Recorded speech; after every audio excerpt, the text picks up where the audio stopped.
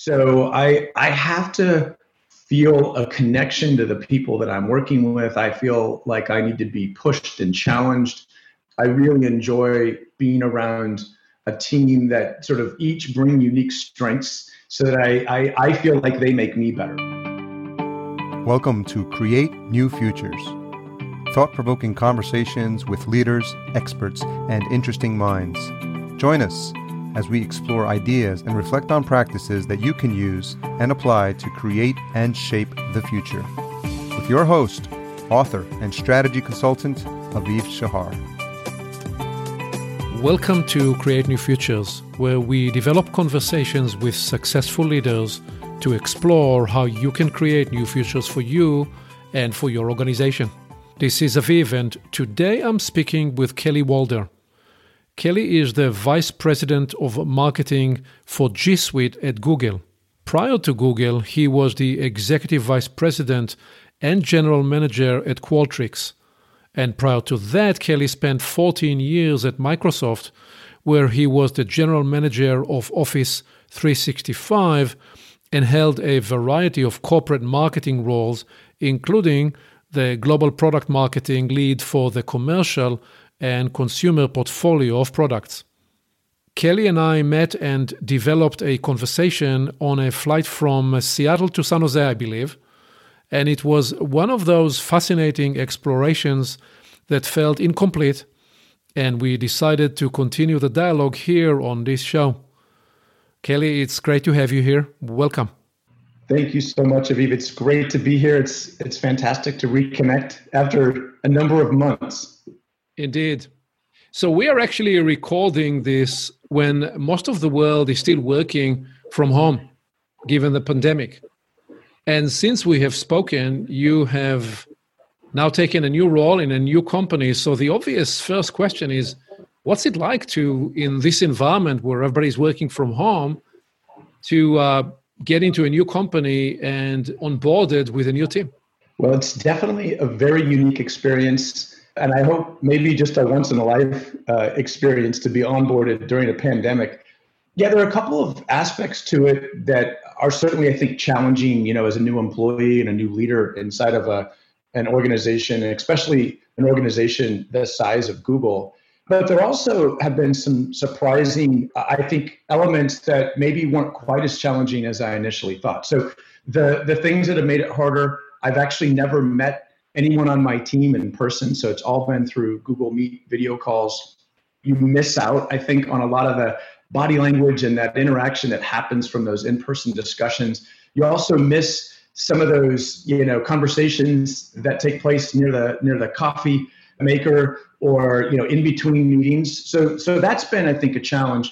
The thing that has been surprising in a way that I wasn't expecting was that because we're all working from home, and we're all on video calls, in some ways, it's been an equalizer.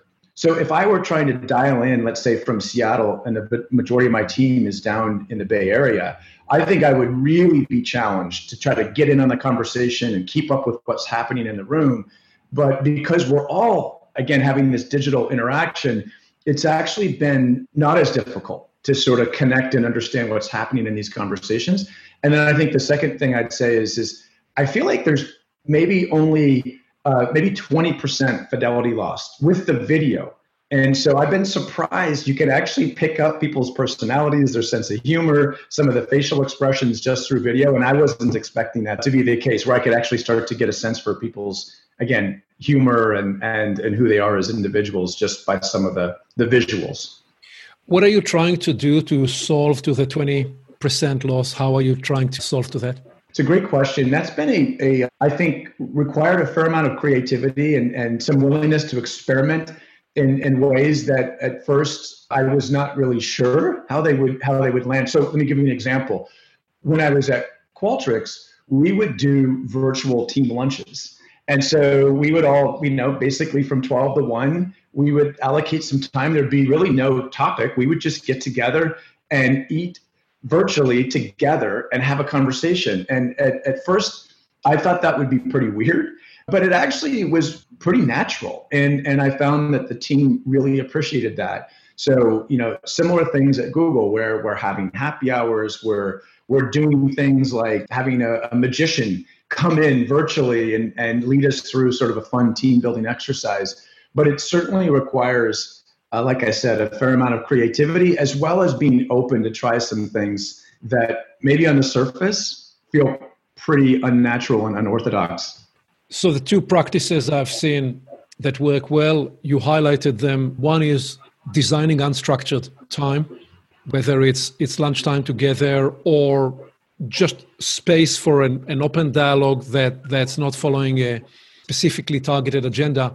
And the other best practice is structuring enough one-on-one time, especially when you come new to a team. It's one thing having the team, whatever app you use, Google Meet or anything else. The one-on-one in these mediums, you can actually quickly get to know each other. So, broad question, I know you're just coming into this role, but the way you know yourself, I always like to ask on the front end of all the things you do at work, what do you enjoy the most? What really excites and energizes you? Yeah, for me, it's this combination of things that kind of almost like three legs of a stool that have to be there for me. Otherwise, I think over the years, I've found that my passion and my interest starts to wane a little bit. And then I get curious about, well, what else is out there? But the things that I enjoy the most, the sort of three legs of the stool, if you will, first, it starts with the people. So I have to feel a connection to the people that I'm working with. I feel like I need to be pushed and challenged.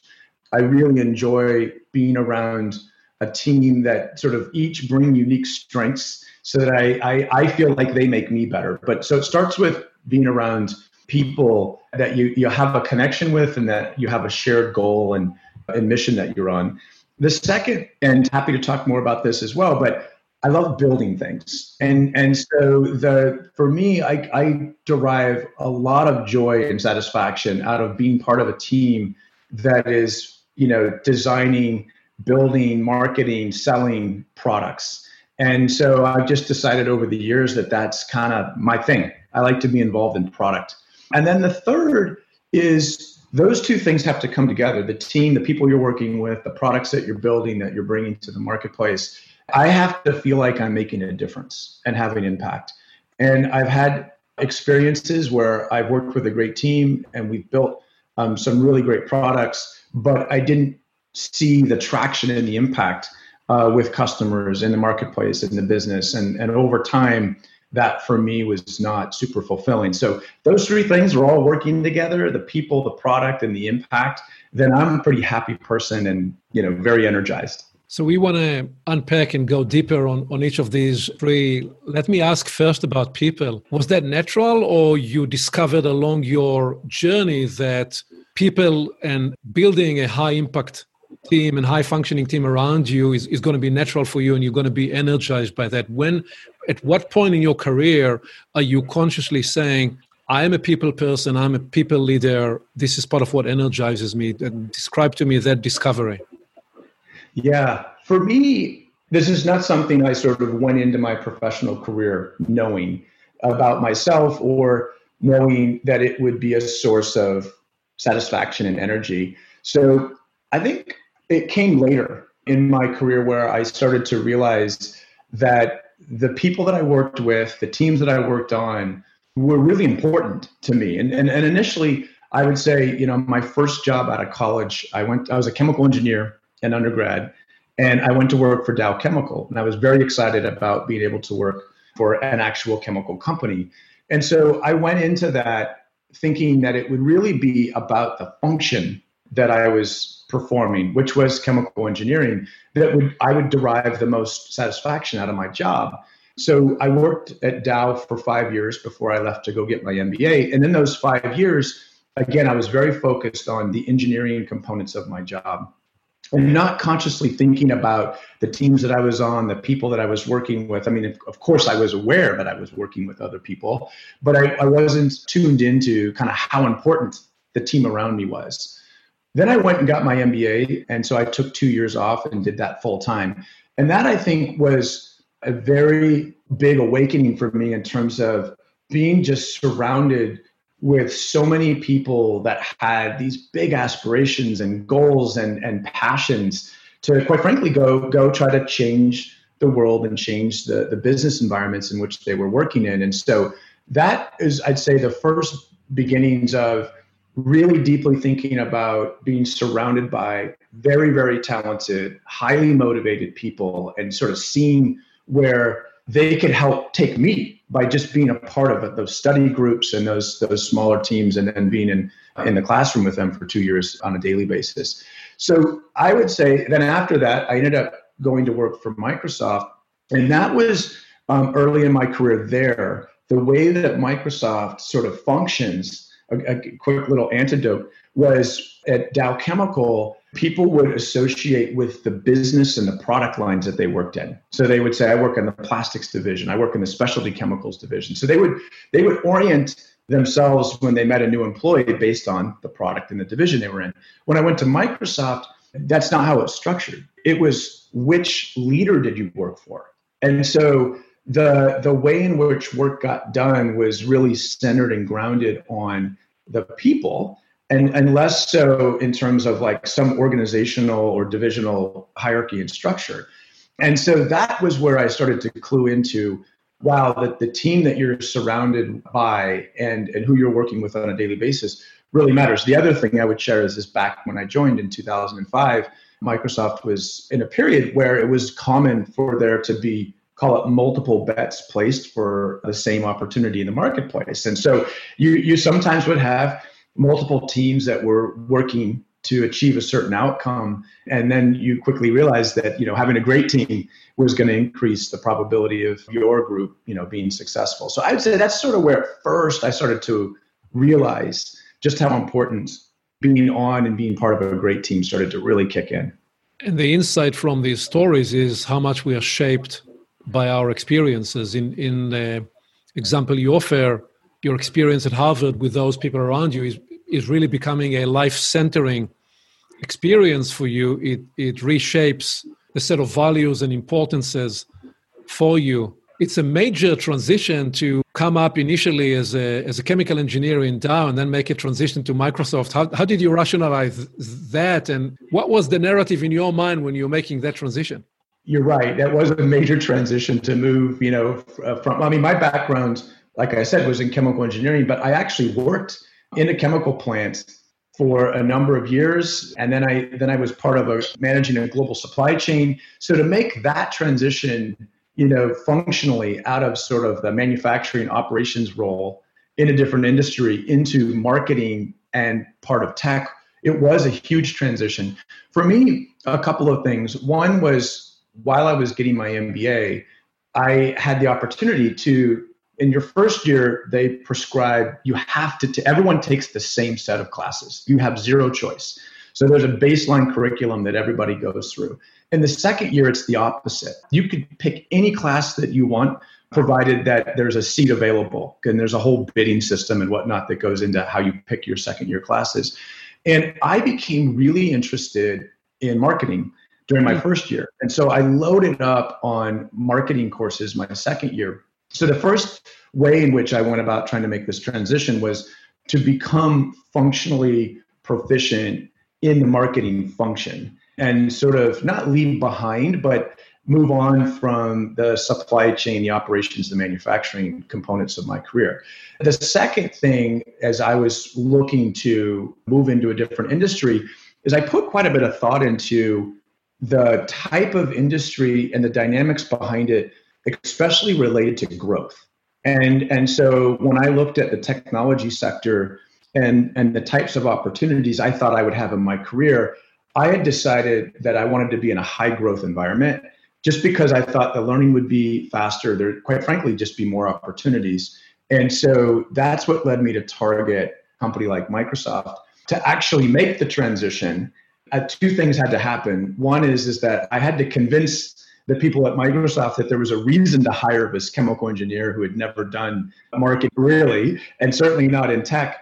And then the second thing is if I could convince them that they should take this bet, I had to have a plan about how I was going to go about learning how to do that role, that function inside of a company like Microsoft. And so that was certainly a big moment for me in my career and had lots of challenges, but also lots of rewards. So 2 questions to build there. First, what was it initially that excited you about marketing that made you want to load into that space? And then describe how you then evolved your career in Microsoft. Yeah, for me, one thing that maybe if I go back just a little bit further, I grew up in a small town named Walla Walla, called Walla Walla in Eastern Washington.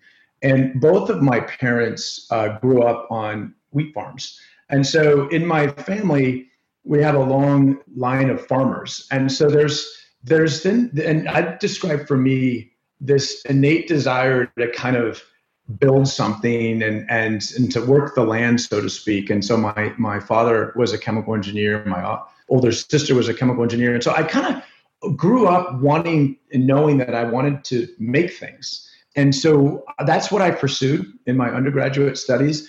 Then when I joined Dow Chemical, like I said, I worked inside of a chemical plant, putting to use all of the skills that I had learned while I was in college. But I'd say about the second year in, I actually started to realize that that wasn't my passion, meaning every day doing production troubleshooting and that sort of thing.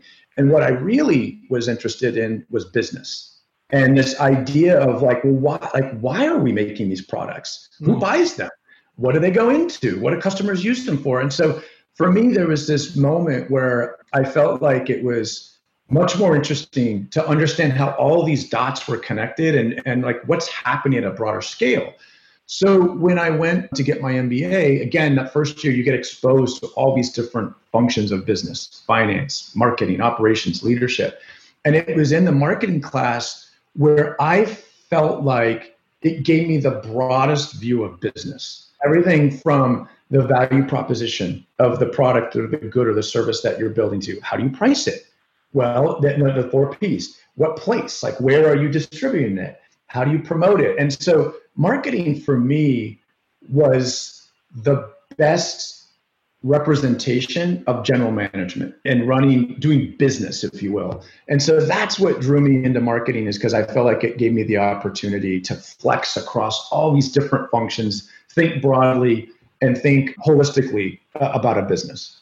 That's fascinating. So the inner core passion is really connecting all these dots to understand business model, how businesses work and all that.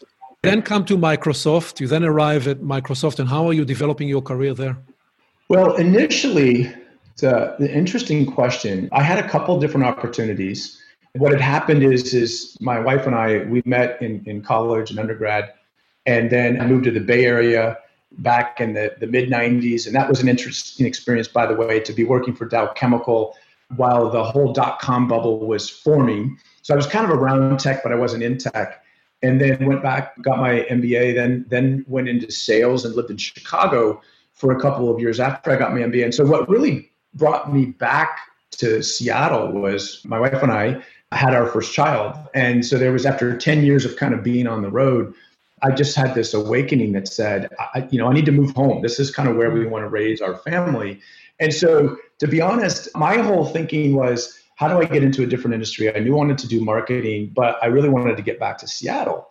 And so as I got going at Microsoft, I ultimately decided to join the Exchange corporate marketing team. So Exchange, that's their corporate email server product.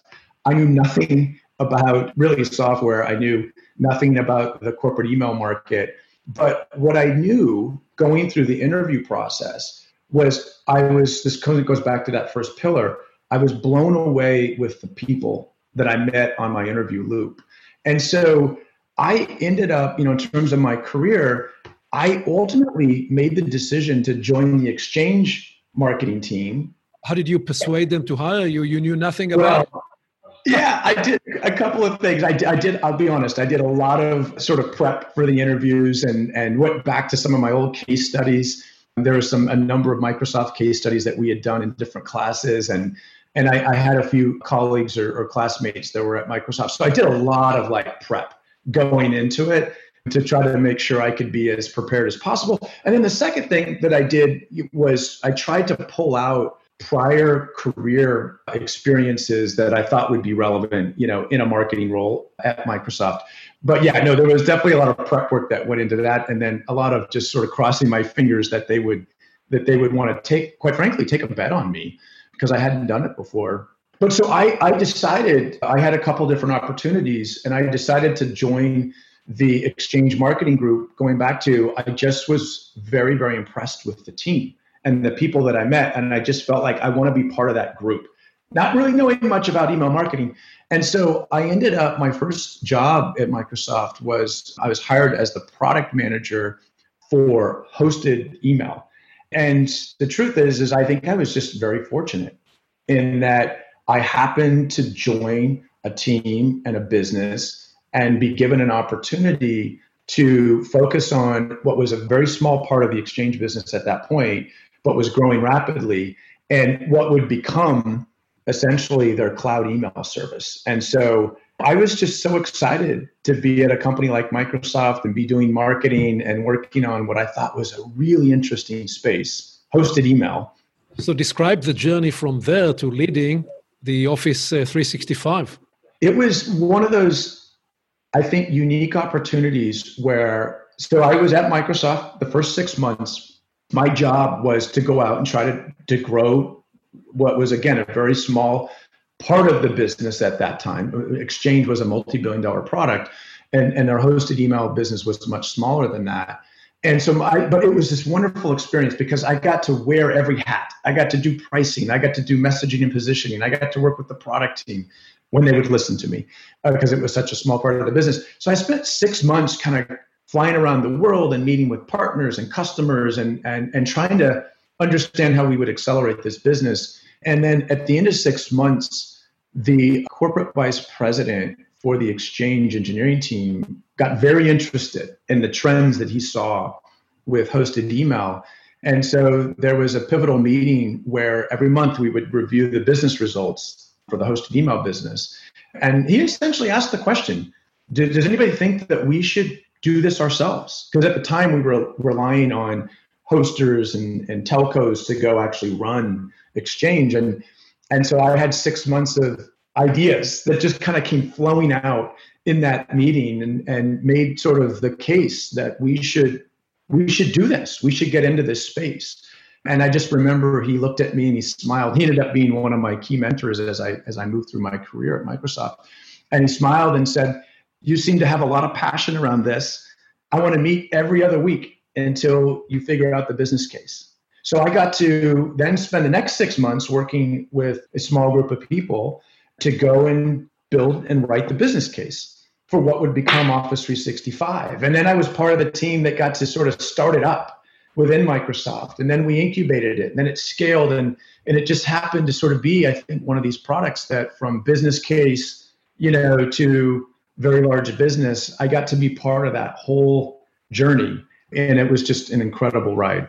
It's one of those rare situations of being in the right place at the right time and bringing to the table the right ingredients to actually participate in an extraordinary ride. I totally agree. I will say it was one of these moments where there was a group of us that were involved in the early days of getting Office 365 off the ground. And in many ways, we were probably, too inexperienced, and there were a bunch of things we didn't know, but we were naive enough to just keep going. And so it ended up, like you said, right place, right time, but also, again, being surrounded by a really, really fantastic group of people. And so we just kind of kept going. If you need to distill the one or two or three key lessons, key insights from this extraordinary ride all the way to leading this team with Office 365, what's the one or two top ideas, top insights, top lessons that you distill? I think there are a couple of things. One would be the power, if you will, of having a shared vision and a deep commitment to the opportunity that you're jointly working on. There were so many times in the early days and even the mid days where there were so many obstacles and so many reasons that we could have maybe just given up. But we kept encouraging and fueling each other because we all believed in that mission. we just believed in the opportunity, and we felt like it was going to be a better way for customers to experience the software and to be able to grow their own businesses. So there's this one, I think, really powerful lesson for me, which was around the importance of having a shared mission, shared belief, and commitment to each other. So that's one. I think the second interesting learning for me was, if you want it bad enough, meaning, the team that you're on, you can actually overcome superior products that are in the marketplace, maybe some people who have more experience and knowledge. But if you're willing to put in the effort and you're committed, to driving success, you can actually drive an outcome that on the surface there's no way that this team, that this product, that this business should be here. And there's plenty of examples, I think, in the marketplace today that if you just sort of sized it and assessed it on paper, you'd be like, there's no way that this product or this team or this group should be successful. And I think there's something from the sheer desire and commitment that you can overcome things that on the surface don't seem possible. That's beautiful. Let me ask the question now from the other side. Why do great ideas, great product ideas, why do they fail? Yeah, I think there's a couple of key reasons. And I certainly, over my career, a number of companies have either been involved in teams that came up with some, really, really interesting, compelling ideas, or just got to see other teams do that and be like, wow, that is a great idea. And I think that they fail for a number of reasons. Most of my career, has been spent in large organizations. And one of the challenges that I think that large organizations have is that you have a great idea, but you're not able to align and sort of gain commitment from your key stakeholders. Then the idea, and understand their incentives. I can't tell you how many times where, you might get 3 out of 5 groups that you need to sort of want to go do something. But if 1 or 2 key groups just don't have the right incentives, or they don't really understand the opportunity, or they just don't agree with it, it doesn't go anywhere. And so I think there's this idea of making sure that you have buy-in, alignment, and you understand the incentives that exist inside of an organization. I've seen many ideas sort of die on the vine, so to speak. I think a second reason is poor execution around a number of teams that have this amazing ability to generate ideas, but they can't actually translate them into action. And some of that, I think, just comes that it requires different skill sets when you think about how you build your team. Some of it comes down, I think, to going back to commitment, like wanting to see something through versus move on to the next big idea. But I think there's something to be said for execution and just, getting behind the idea. Third, I've seen some great ideas get not translated to business success because, quite frankly, the attention to detail, the quality, like the thing that came out at the end of the factory line, so to speak, was not what was originally contemplated. And so you didn't actually deliver, on the vision and the idea. And it was, a poor version of that. So then what would you say make for a great product launch? And if there is an example that you feel free to share, how you brought together the components that enabled a great product launch, and what then how does it look, and how did you experience that? Yeah. A great product launch, I guess a couple of learnings too, and I'll answer your question around a great one, but I feel like over the years I've seen you have to have these two pieces come together, I think, to really truly have a great product launch. And those two pieces are, first of all, having a great product really helps. And I've had to market some products that were maybe not so great. And then the inverse of that is, or the other side of the coin is, you can have a great product, but if you haven't put in the thought and the effort and build a comprehensive, cohesive plan as a marketer, you're really doing your product and your engineering team a huge disservice, because they've built something great, but the world doesn't know about it. Maybe it's not positioned the correct way. Maybe you don't really deeply understand who your target audience is. And so you market it to the wrong people or the wrong customer base. So I think for me, ideally, the truly, truly great product launches are when you've built something that's great, that delivers on the quality and the functionality and what it's intended to do from a value prop perspective.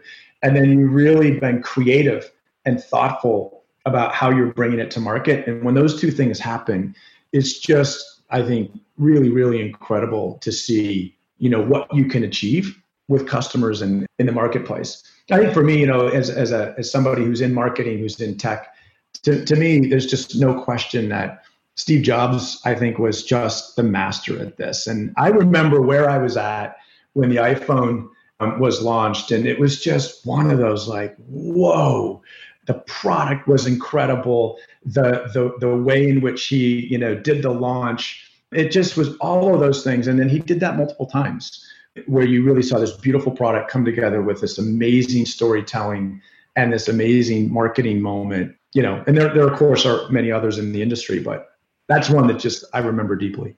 How do you know what people will buy? I mean, Steve Jobs, you mentioned, said you don't do focus groups because people don't know yet what they will need in the future, but I know what they will need, so I'm going to make it for them. How do you know what people will buy? Yeah, I think there's a couple of things. I think that is true when you are developing a new category. So if you go and you try to run focus groups and you do quantitative studies, and I've done many of those over the years, and you ask people, will they buy this? What do they need? You can fall into the trap of just incrementally improving things that already exist in the marketplace. And so I agree with that statement when it really comes to developing broad new categories. There are just some people who I think have this innate ability to be able to understand kind of technology trends and gaps in the marketplace and be able to go fill them. I think there are others too, that it's not that you can't learn those skills, right? Over time and experience, you can start to see gaps for sure. So there is a time and a place to just sort of go with your gut, scrap the focus groups and the market research and just, bet on the idea. But I don't think it's fair to say that talking to your customers and asking what they need and where they have pain points and that you shouldn't do that either. I think that there's a huge role for deeply understanding your customer base, the pain points, and then how you can uniquely, unlock value for them. So I think there's a blend and there's a mix, kind of depending on, again, the product category and the specifics of what you're trying to achieve. You mentioned the trends when you reflect on the broader space you operate in.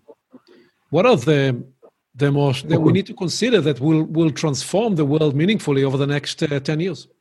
So there are sort of two that come to mind. I've spent most of my technology career in the communication and productivity space. And so, if I sort of focus in on that part of the market and think about the trends that we see happening now, and then we project out over the next 5 to 10 years, I think there are two that are going to fundamentally change the way in which work gets done.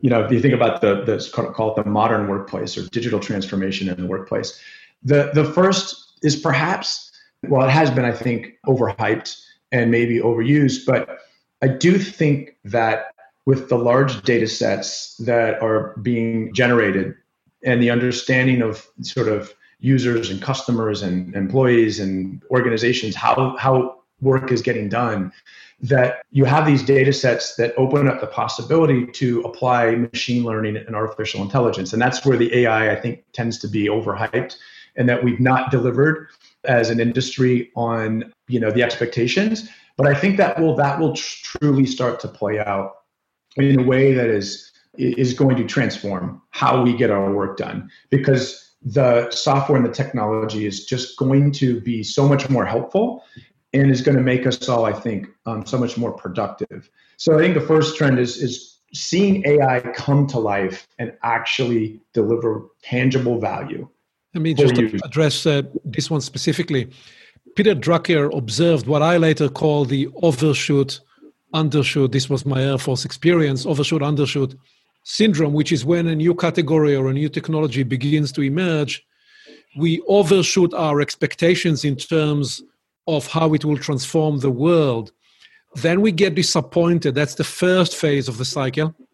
And because of that, we become cynical and say, well, it's never going to deliver. And that's why often in the second phase, it tends to actually over-deliver, because that's the overshoot, undershoot. Now, we don't believe it's going to deliver, but it actually delivers truly transformative capabilities.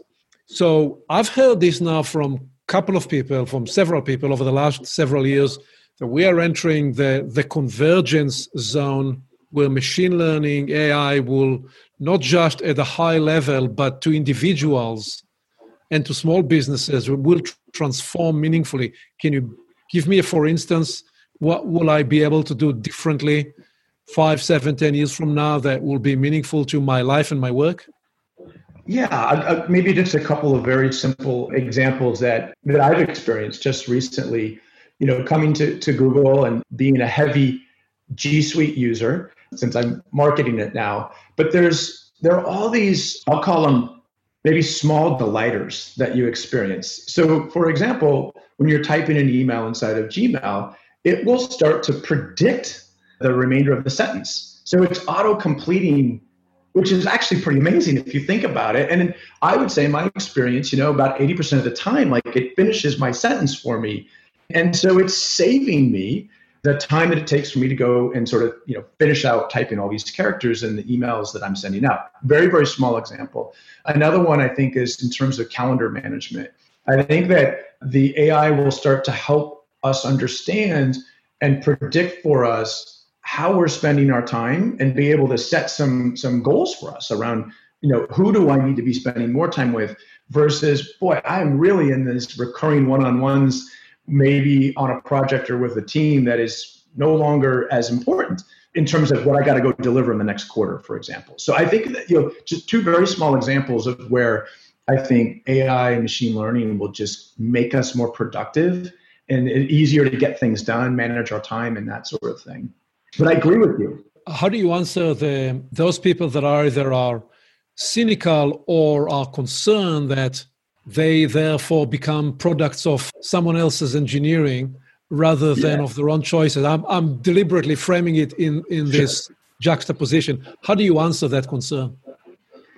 Yeah, I think a couple of things. One is that if the technology isn't actually helpful, then it ultimately won't get adopted. It won't get used. And it also will result in somebody else coming in and designing and delivering a product that is helpful. So I think the first thing is that whatever, gets built in the form of sort of AI-driven features, it will have to be grounded on helping the user and them seeing the value in it. Otherwise, it won't get used. There's just millions and millions of features that get built by all different types of product teams that never get used. I think that's the first thing. I think the second is, as it relates to, to AI, I do think, there's been some great work done in the industry around a set of, code of standards and ethics. And I think that is going to be an important part of ultimately delivering on the promise of AI, is that I think the industry is going to have to step up and make sure that it's keeping the user, the human being, if you will, sort of at the center of what they're trying to achieve to actually help them, be more productive, get more done, and quite frankly, live richer lives. You were going to mention earlier the other trend that you had in mind, in addition to AI. The second one, and I would say for me personally, it's only in the last year that I feel like I've started to think more about and internalize the opportunities that I think that this technology is going to open up, but it's really around 5G. So that's another technology that we've heard about for a long time. And it's when you start to stitch together, and again, I'm coming at this more from, the modern workplace, but when you start to stitch together AI, ML, large data sets, robotics, but now imagine a world where you have this ubiquitous, mega high-speed internet connectivity that's always on, everywhere. There starts to be some fascinating and I think amazingly powerful things that start to open up. New business models, but the way in which you manage your manufacturing facility, all these things, I do think that it has the opportunity to fundamentally shift the way in which work is getting done, how processes are managed, supply chains are coordinated in a way, that could potentially be on par with what we saw, with when the internet sort of really started to become a much bigger part of commerce and how business was getting done. So again, I think those two things working together are going to be fascinating to see what unfolds. You led an important team at Microsoft. Now you're leading an important team at Google. What are some of the big misconceptions people have about these large software platform companies? I think the biggest misconception that I've observed is that I think that there's oftentimes a lot of criticism around how these large platform companies operate in the marketplace. And I think, quite frankly, a lot of it is fair, more than fair, and justified in terms of, are they engaging in anti-competitive types of practices? And again, you see these stories for almost every large tech company had to deal with some of these issues. And again, like I said, I think a lot of the criticism has been justified.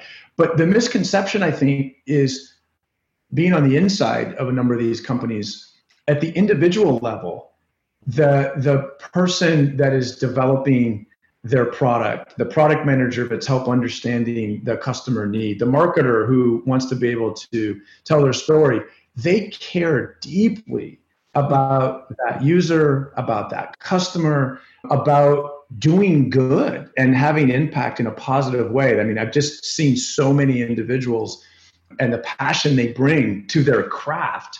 And so I think that maybe sometimes this idea that these big platform companies, collectively have done things in the marketplace that are, rightfully scrutinized, but then understanding that at an individual level, there's so much care, passion, and desire to just do good, I think maybe is one of the biggest misconceptions that I've seen.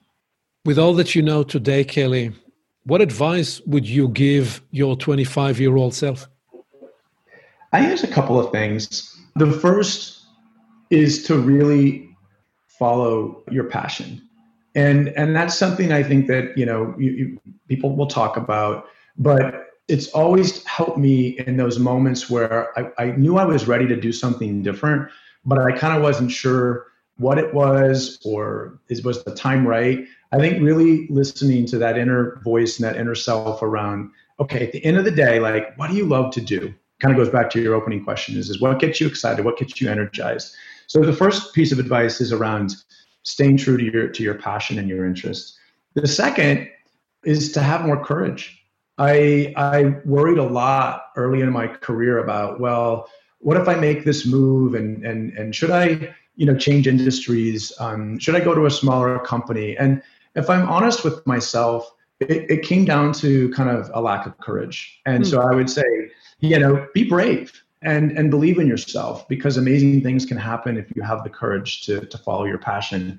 And then the third is, I would say, you better enjoy the ride. It goes so fast. You blink, you all of a sudden you're like, look back and spend 20, 30 years of professional experience.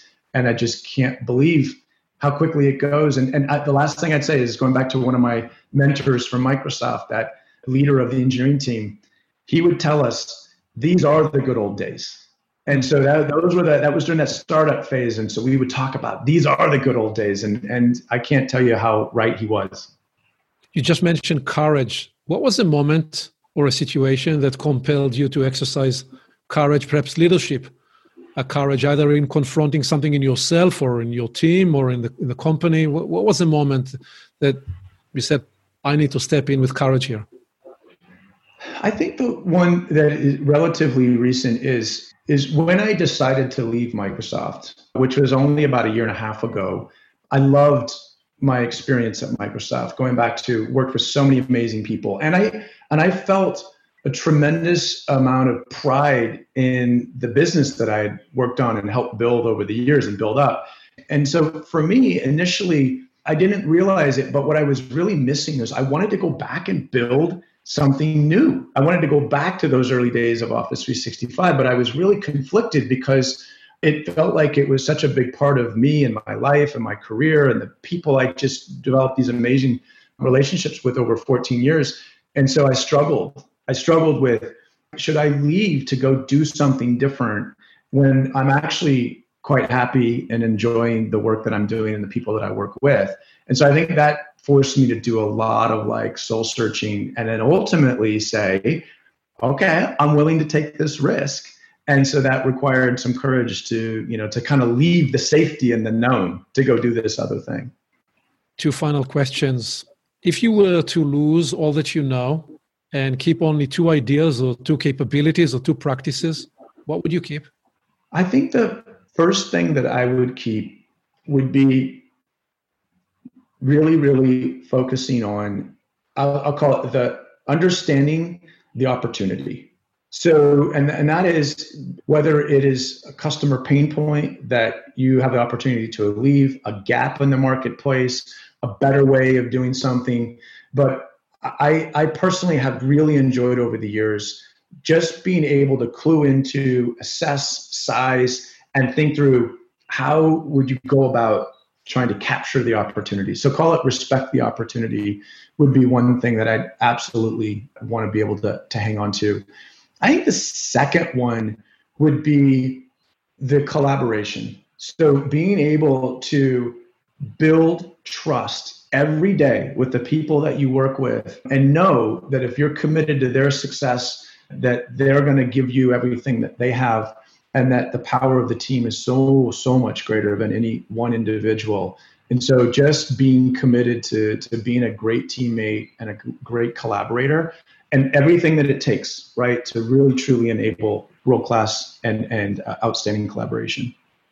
Thank you, Kelly, for this rich exploration with you today. As we bring this to landing, what parting wisdom do you want to offer to people listening to Create New Futures?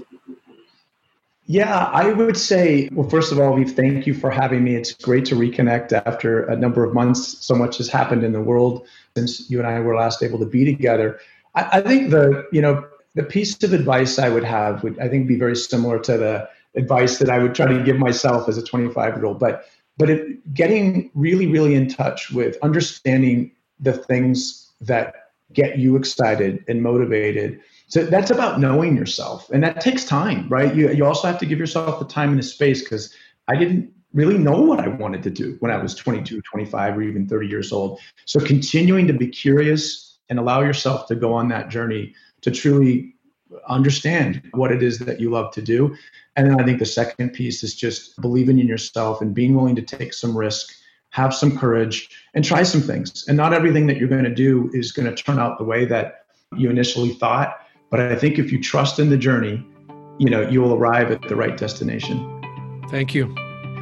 Thank you so much, Aviv, for having me. It's been a pleasure.